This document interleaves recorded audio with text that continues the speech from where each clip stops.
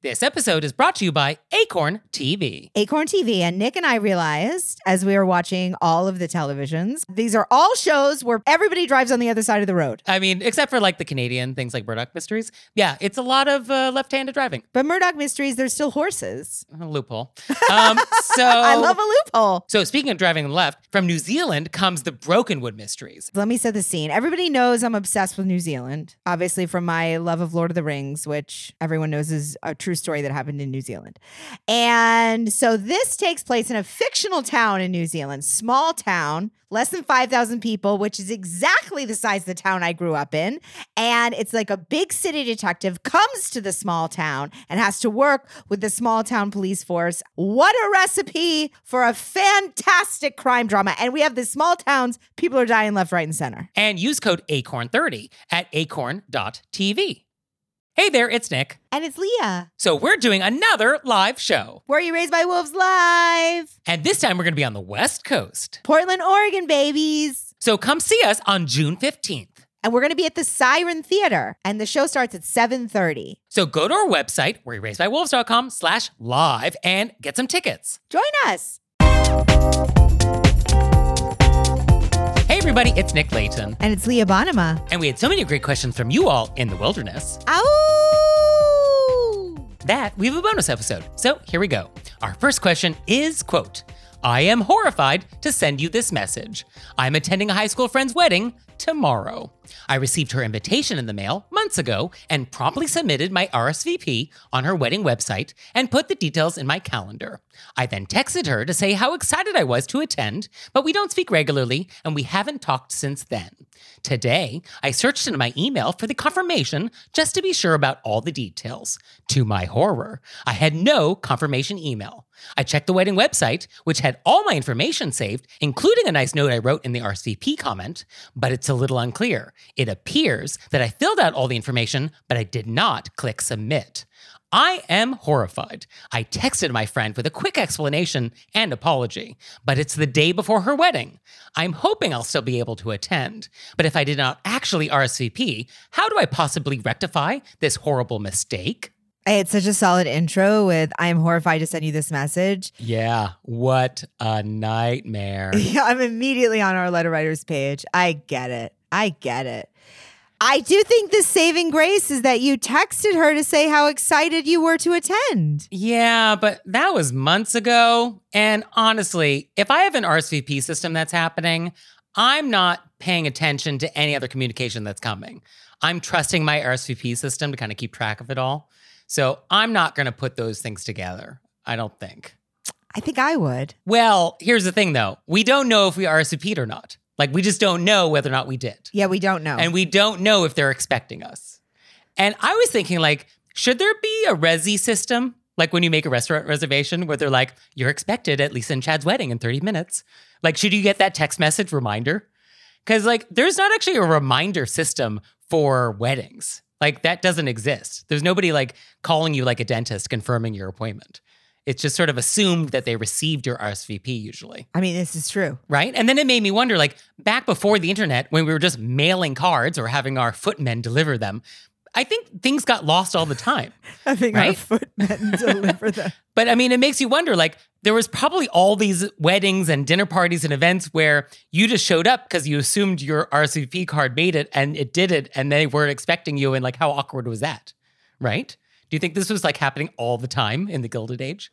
I feel like footmen's entire careers depended on whether or not they got that card in. Fair enough. That's true. Yes. So that didn't happen if you sent your footman. But like, what about Pony Express? Things happen. Oh, Pony Express. I mean, I think like entire trains got raided by cowboys. Oh, yeah. No, I've seen movies. I've seen movies. Right?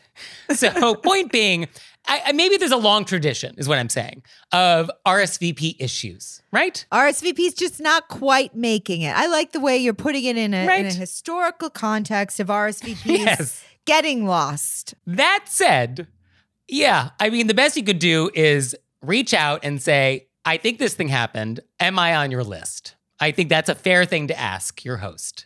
And I think you have to be prepared for no as an answer. That like, oh, we don't have you on the list, and unfortunately, we don't have room. I think you have to be okay with that.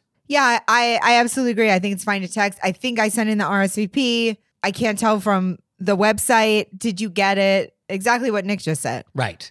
And then if they do have room, because like people drop out all the time, and let's say they're able to accommodate you or they just want to be gracious or they have room, great. This is not your occasion to then be demanding and be like, oh, and I need the vegetarian Jane meal, please. And so you just get what you get. Like we're not making any special requests at that point. Yeah, absolutely. Before, but did I say I wouldn't say I think I sent. Is that what I said? So I'm just going to go back and say that. I'm unclear is what I believe you said. And I agree with that. I'm unclear if my RSVP went through. Yeah, I would phrase it that way. Like, I'm not sure if it went through based on what I see at the website. And so let me know if I'm on the list or not. And I guess you want to say that in a way that makes it sound like you would be okay if no is the answer back and that you would be okay with the knowledge that now you cannot attend. I don't think we want to ask the question in such a way that now guilts your host into accommodating you, even if you're not on the list. Yeah, I think that's perfect. And I mean, I would obviously start the text something with like panicked and mortified. Oh, sure. Looking back, not sure that if my RSVP went through, I can't tell on the site, then what Nick said. My hope is that they'll be able to accommodate you and that this will all be fine. Keep us posted. Yeah, please let us know how this one worked out. And I think it's a valuable lesson, though. When you RSVP electronically, I think you want to screenshot it and you want a paper trail and you want receipts so that if there's any issues, you can be like, oh no, but I did RSVP. And here's the timestamp. I screenshot everything, like my Eventbrite tickets. Anytime something goes through online, I just screenshot it until the thing happens, and then I go back in and I delete it. Yeah, I mean, it's a good idea, especially because all this electronic stuff is so ephemeral. And then you have all the details. Oh, I have a picture of that on my phone. I know where. Also that, yeah. It happens. Don't beat yourself up. Oh, sure. You texted your friend, you apologize, you're willing to accept whatever. It happens. And reaching out before the wedding is way better than just showing up. Yeah. So it is much more courteous to try and clarify things today rather than at the wedding. Because if there was any doubt, just rolling in, I mean, a lot of people would just do that and be like, I'm going to roll the dice. But that's, I think, worse. So I think you're doing the right thing by reaching out, clarifying, trying to correct. And my hope is that you'll be able to go. Fingers crossed.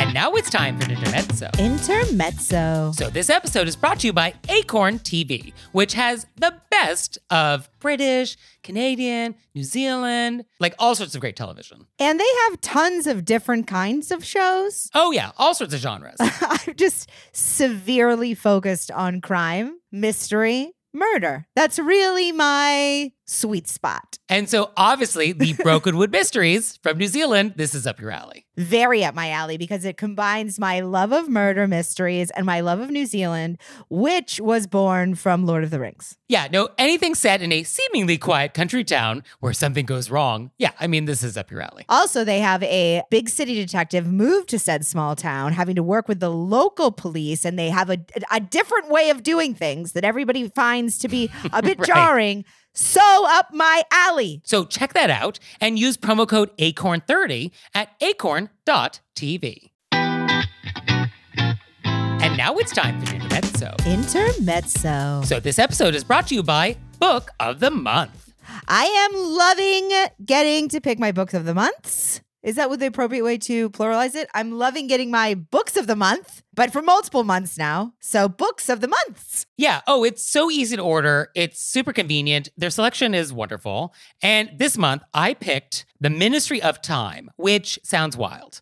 It is about a civil servant who's helping to manage some government program where time travelers from other eras like come to help with something. And then they apparently fall in love. What? So like this guy from the 1800s is like, what's Spotify? And then like, love happens. So I cannot wait to receive this. Love happens. And you out there, you're going to love Book of the Month. So you can get your first book for just $5 with code PEDALS. So go to bookofthemonth.com and use code PEDALS to get your first book for just $5. So our next question is, quote, recently, I was doing scientific field work on a somewhat remote island with a small scientific community. On the final day of my work, my diving fins disappeared. An email was sent out asking if anyone picked them up, and some guy did. So I contacted him with a, "Hi, those are my fins. Would you mind sending them back? I'd be happy to help cover the shipping. no rush. So the guy then mails them back to me in a really large box, along with a shipping receipt for $46. I did an estimate, and the shipping should have been closer to $15. I said thank you, and that I would send him $23 to split it. He said he wanted the full amount and to please send him $46. I was appalled because he took my fins and he selected a box big enough for me to fit inside, rather than one that would have been appropriate for my small fins. The chances are relatively low that I'll ever encounter him again in future field sessions, so I'm considering not responding to his request. Or should I just send the $23? Or the full $46? What should my next move be? So my first thought is, did this person steal your flippers? Or did they just pick them up because they saw them after everybody had left the diving area and they just thought that was the courteous thing to do? That was kind of my first thought. It was was there nefarious intent with these flippers or not? When we picked up, quote unquote, what was that about? That was something I needed a little more information about. Yeah, I was sort of tripping over that because I was like, did this guy steal your flippers? And then he got called out and he was like, oh yeah, I have them. Right. So I was like, okay. So regardless of the answer to that, I think this person did you a favor, and we can't necessarily dictate the terms of that favor. I feel like he did the thing you asked him to do, which was mail you back the flippers, and it cost him $46. So that's the cost of doing business. I think if we wanted him to do the shipping in the small box, which obviously would have been the logical thing that we would assume a person would do, but we would have had to clarify it first. Hey, I estimated the shipping. This is how much it is. Please, can you send it to me? I'll send you the money. Right. I think that could have been good to do up top. But once this person is now out $46, it is our obligation to make them whole, even if we don't feel like that was the dollar amount that was appropriate. But that is what they spent. And they also spent time and effort finding the box, going to the post office, doing all these other things. And I do think even if they are fin stealers, which I sort of feel like they might have been, and then it's on their karma, and you said you were going to reimburse them. And so you're fulfilling your side. And then if they're fin stealers, it's their bad karma to carry around. And then there's that detail of, oh, I'm not going to see this person again. And I don't love that line of reasoning, because imagine if we lived in a world in which we felt there was no etiquette consequences around being rude to people we're not going to see again. Can you imagine what any flight would look like? Can you imagine what being on an airplane would look like if we thought, there's no reason to be nice to these people, I'm not going to see them again? Can you imagine the breakdown in society? Of course I can imagine. That's why when somebody lets me into traffic, I roll my window down and wave to make sure that they saw it. So I do think just because we're not going to see them again, that's not a reason to not just make them whole and kind of fulfill your side of the bargain. And also, in my experience, you will always run into people again. You will always see people again. There is no such thing as a one-time interaction. And inevitably, that one interaction you had, which was oh, that was a little awkward, or if that's not how I wanted that to go, you will run into this person again. It's always those people you see again, have to work with again, will encounter again. So it's always in your best interest, your selfish interest, just to be nice to everybody. And I think it's always in your best interest to do what you said you would do, which is you said you'd reimburse them. Yes. And then you just reimburse them, Yes. even if they're poo-poo fin stealers, and that's not cool of them. You took the high road. But I do get the impulse here, which is I didn't ask you to spend $46, and you didn't have to spend $46. And I'm mad that you did. And I don't feel like I'm responsible for your bad decision making. Well, and especially after you stole my fins. I totally get that. So I get where we're coming from, and I get why we feel the way we do. But unfortunately, etiquette is not always satisfying. And sometimes the right etiquette thing is not the satisfying thing. And I think this is a good example of when that happens. I'm glad you got your fins back, though. And I think it's so super cool that you're doing scientific field work on a somewhat remote island. Take us with you. Also, I think everybody on this email chain now knows this guy's a fin stealer. So you come out shining. And he is the fin stealer who spends too much money on shipping. Good point. So our next question is, quote, When getting treats for work and people offer to split the cost, what is the etiquette in regards to the tip given to the bakery? I recently picked up a dozen donuts for a going away party for a coworker, and I gave a 25% tip. But when the boss asked me for the cost for reimbursement, I was unsure what to tell him. Just the cost of the donuts or the price plus the tip? It seems unfair for me to ask others to chip in for a cost that had not been negotiated first, and then ask them to pay whatever it is I decide to tip. I don't mind covering the tip, but I was curious, is there a better way to handle this? I think you could just say, hey, donuts were 20. I tipped 5. $20 for a dozen donuts? These are nice donuts. Well, of course they're nice donuts. Okay. I'm just throwing out numbers here. So, Or actually, these are cheap donuts based on what city you're in. There's a place near my house, they have donuts that are $8 each. what? Well, they're very good. I bet they are very good. I'm so And that's hungry. considered cheap for Valrhona chocolate. I mean, delicious, Hello. right? You think you should just say the full number right up top? Well, yes, for many reasons. I mean, tipping is sort of included in the idea that I'm going to go and I'm going to pick up some donuts and bring them back to the office. And I'm going to tip the bakery for putting this together for me. Like, it is not unusual to tip for that service. And so if I'm asking you to do that for me, I should know that, oh, maybe there's going to be a tip involved. So it's not going to like come out of left field. And also, I think as the person that is running the errand, you have a lot of discretion and executive authority on what happens on that errand. So let's say I go and I pick up donuts and they don't have blueberry donuts. There's no more blueberry. It is in my power to decide I'm going to substitute. We're going to do a lemon donut today. I have that power. Or let's say I go and they've raised the prices 10 cents. I'm not going to call everybody and be like, is this price increase okay? No, I'm going to just do it and I'm going to just buy them. And then I'm going to just tell you, oh, the price went up a little bit. And that's what it is. And I use my executive authority to just make the call. I'm going to buy the donuts anyway. So I think you have the authority as the errand runner to tip if that's what you want to do. And if these people have a problem with it and they don't want to tip, then they can go get the donuts next time. I really like how Nick's coming in on this. Yeah, and you can be known as the person who tips. Boo. You know? Like, fine. I'm happy to have that reputation in the office. So that's how I feel about that. I like it. Do you have a favorite donut? Are you cakey or are you not cakey? I love a chocolate glazed cruller. You know what? I do too. Really? Yeah. Yeah, I think we have the same donut taste. Oh my goodness. Close second, Bear Claw. Third choice, apple fritter. Oh, really? Yeah, I love a good cinnamon flavor. I love the act outs on the different donuts. Bear Claw, apple fritter. You guys can't see at home, but Nick has hand gestures for all of the Yeah, donuts. of course. I mean, how else do you describe donuts? I always enjoy an old fashioned too. I feel like people. Oh, a classic. It's Sure, a classic, for a reason. especially like in a fall setting. Yeah. My second favorite is actually not a donut, but since you throw an apple fritter, I feel like I can say cheese Danish. Oh, different world. No, No, because that's not fried. That's not a fried thing. That's baked. That's a totally different animal. Oh, it's so good. But I mean, and sometimes you can get it in the same place, so I'm counting it. Well, we're not talking about vinoiserie, all right? Well, in Queens at my laundromat, they sold cheese Danishes, and Love a good laundromat. I love baked good. It was really delicious. Okay.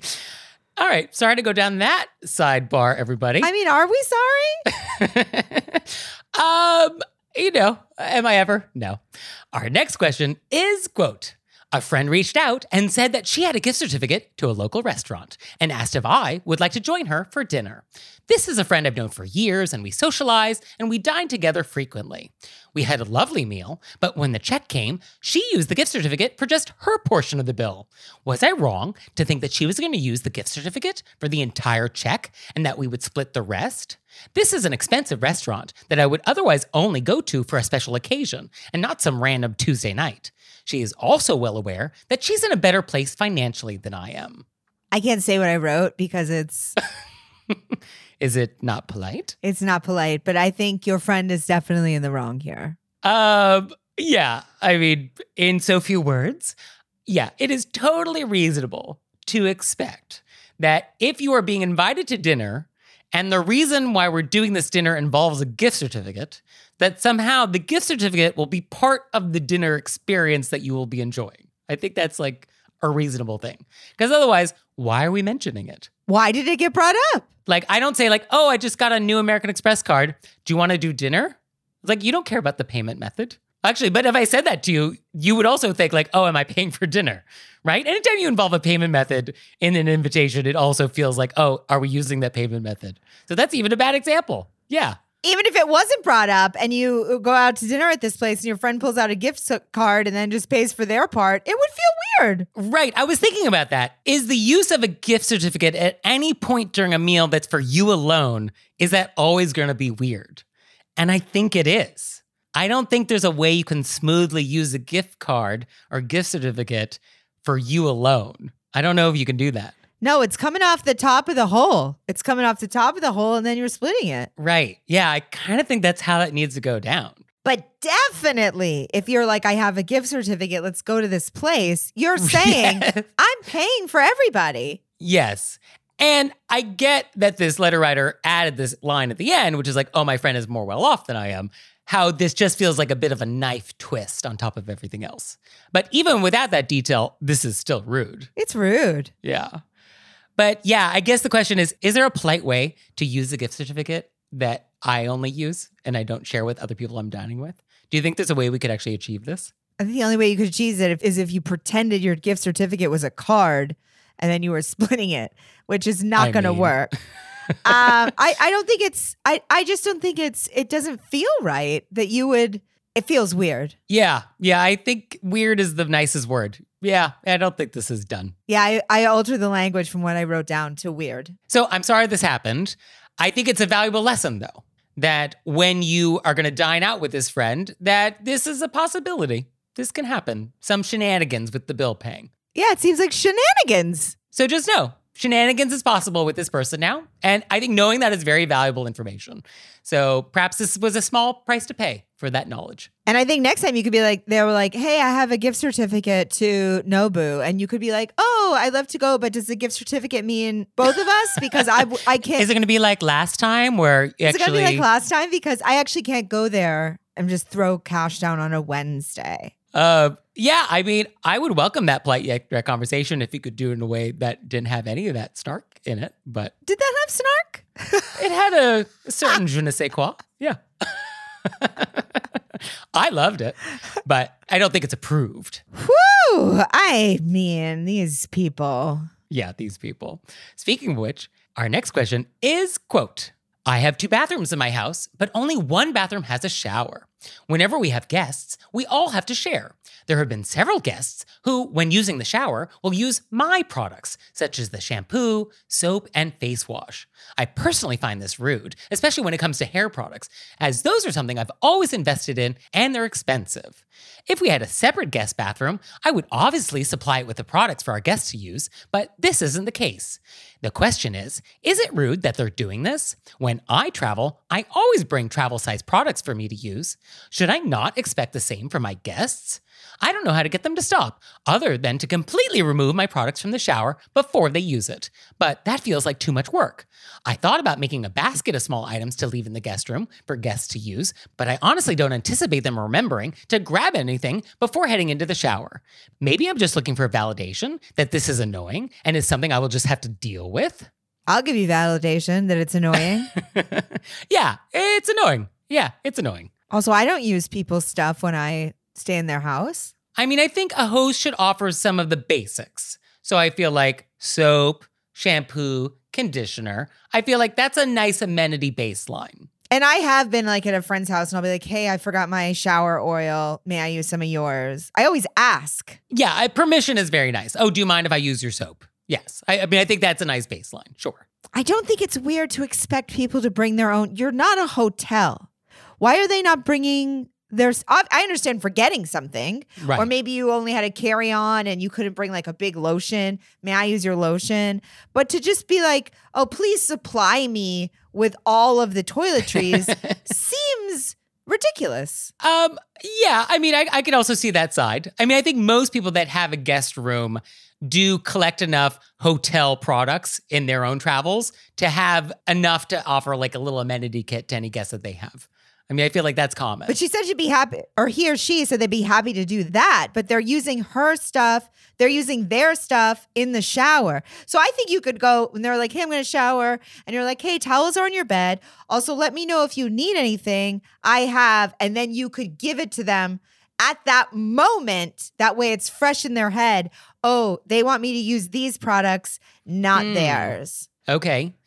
And I think this little basket of goodies, instead of having that in the guest room and you're worried that they're going to forget it in the guest room, put it in the bathroom. And it's like, oh, it's already in the bathroom. Here are your toiletries if you need them. And that could be like a thing. Yeah, I like that. But I do feel like there are times when we are frustrated from something like this, and it can be helpful to reframe it.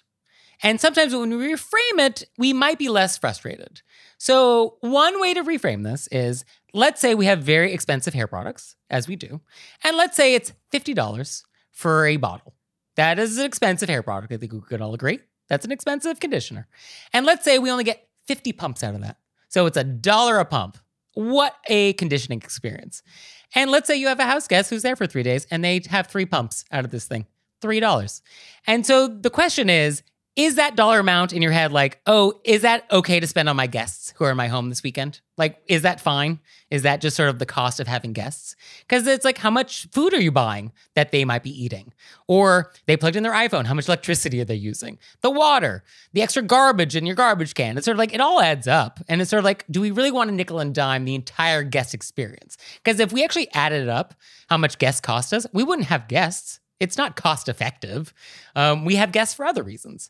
And so maybe if we reframe it, and which is like, yes, use my products. Yes, maybe it's going to cost $10. They really went to town with the bubble bath. But maybe that's just like what I want to spend on my guests for them just to feel like they're having a good time. And if I can just not be annoyed, then maybe that's good. I like where you're going with this. However, I don't think it's a money thing. This person they were like, if I had another bathroom, I'd fill it up. It's the using the stuff that you use while you're in the shower thing. Oh, you think it's more of a, these are my products that are sort of intimate and personal to me? Is it the personal care aspect of it? It's the personal care aspect of it, I think. Okay. I mean, there is a reference to expensive hair products that I invest in. That's true. And I get that because I have curly hair. I have to use very special products. People come in, they could use any care in a hair product, and then they're flippity dippity using the whole thing up. And I'm like, hey, I have to order this from a place. Okay. Just use the Suave. You know what I'm saying? But you're right. They did specifically say that. But I do think there is something that's, it is an intimate feeling, people using your shower items. Yeah, I can see that it bothers you more because it is in that category of goods. Because like we wouldn't feel the same way about, oh, you ate all my chips in the kitchen. Yeah, would not feel the same, even if they were very expensive chips. I think it's your sanctuary and it feels like an intimate activity. And you're like, I don't want everybody's hands all over my shower stuff. Fair enough. So I guess the question is, what do we do about it? So I think your choices are hide your stuff. Just hide it. Take it away.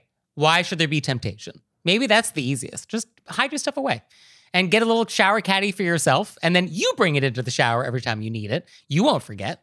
And maybe that's the solution. I also really like the basket of goodies for them in the bathroom because that's how cute is that? You come to visit somebody, they have a little basket in the bathroom with your name on it and cute little fun shower things. Oh, put your name on it. Oh, that is cute. Yeah, I like that. And kind of make it part of the guest experience. Yeah. Okay. And I think if you're the guest and you forgot something, just ask. I'm happy to let anybody use whatever. But it's weird when you come back and you had a full bottle of something, it's completely gone and nobody brought up that they needed hair gel. Well, then that's what you need to take a Sharpie. And you have to do a little line on the bottle where it was when you started the day. And then you monitor it and see if it goes down unauthorized. Is that too petty? Is that too much? No, it's very funny. I like the idea. So obviously, I'm not organized enough to notice it all. I could come back and there'd be no shower and I'd be like, something is different. Oh, I always keep a Sharpie in my bathroom. It comes up. It does. Well, because sometimes I want to know how long something lasts. Like if I'm going to be doing travel, I want to know like, oh, how long does it take me to go through this container of moisturizer? So I'll write the date I opened it on the container, and then I'll have a sense like, oh, it was this many days. So that if I'm going on a 3-week trip, I'll know, oh, I only need one of these containers for that because like that's how long it lasts me on average. We are legitimately Is that not what you do, Leah? We are really, I don't even know where some of my stuff came from. I can't find my glasses right now that I used to see. I mean, I see. Woo! All right, so we have different approaches to life, I guess is what you're saying. No, it's perfect. We are that television show. Yeah, that's us. Well, I definitely recommend the Sharpie approach. And I feel like if you put a Sharpie, and you actually should have both fine point and regular Sharpie. If you're going to have it, you might as well have two. Try it in the bathroom. You would be amazed how many times it comes up, writing on packaging, all sorts of things. Really recommend it. Amazing. Amazing work. So, do you have questions for us? Of course you do. So send them to us. You can send them to us at our website, wereraisedbywolves.com, or you can leave us a voicemail or send us a text message, 267-CALL-RBW. And we'll see you next time. Bye. Bye.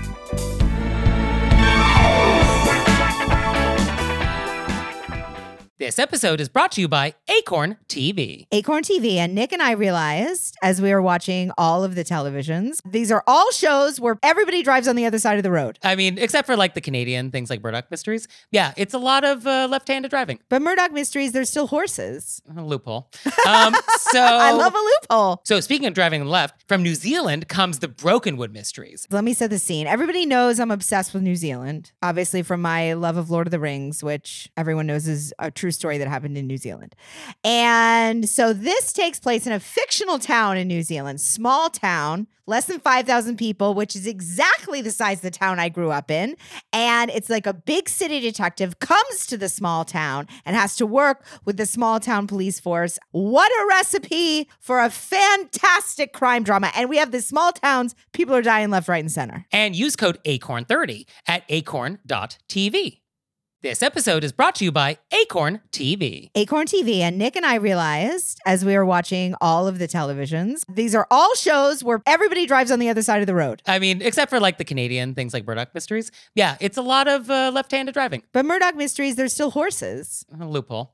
I love a loophole. So speaking of driving left, from New Zealand comes the Brokenwood Mysteries. Let me set the scene. Everybody knows I'm obsessed with New Zealand, obviously from my love of Lord of the Rings, which everyone knows is a true story that happened in New Zealand. And so this takes place in a fictional town in New Zealand, small town, less than 5,000 people, which is exactly the size of the town I grew up in. And it's like a big city detective comes to the small town and has to work with the small town police force. What a recipe for a fantastic crime drama. And we have the small towns, people are dying left, right, and center. And use code ACORN30 at acorn.tv.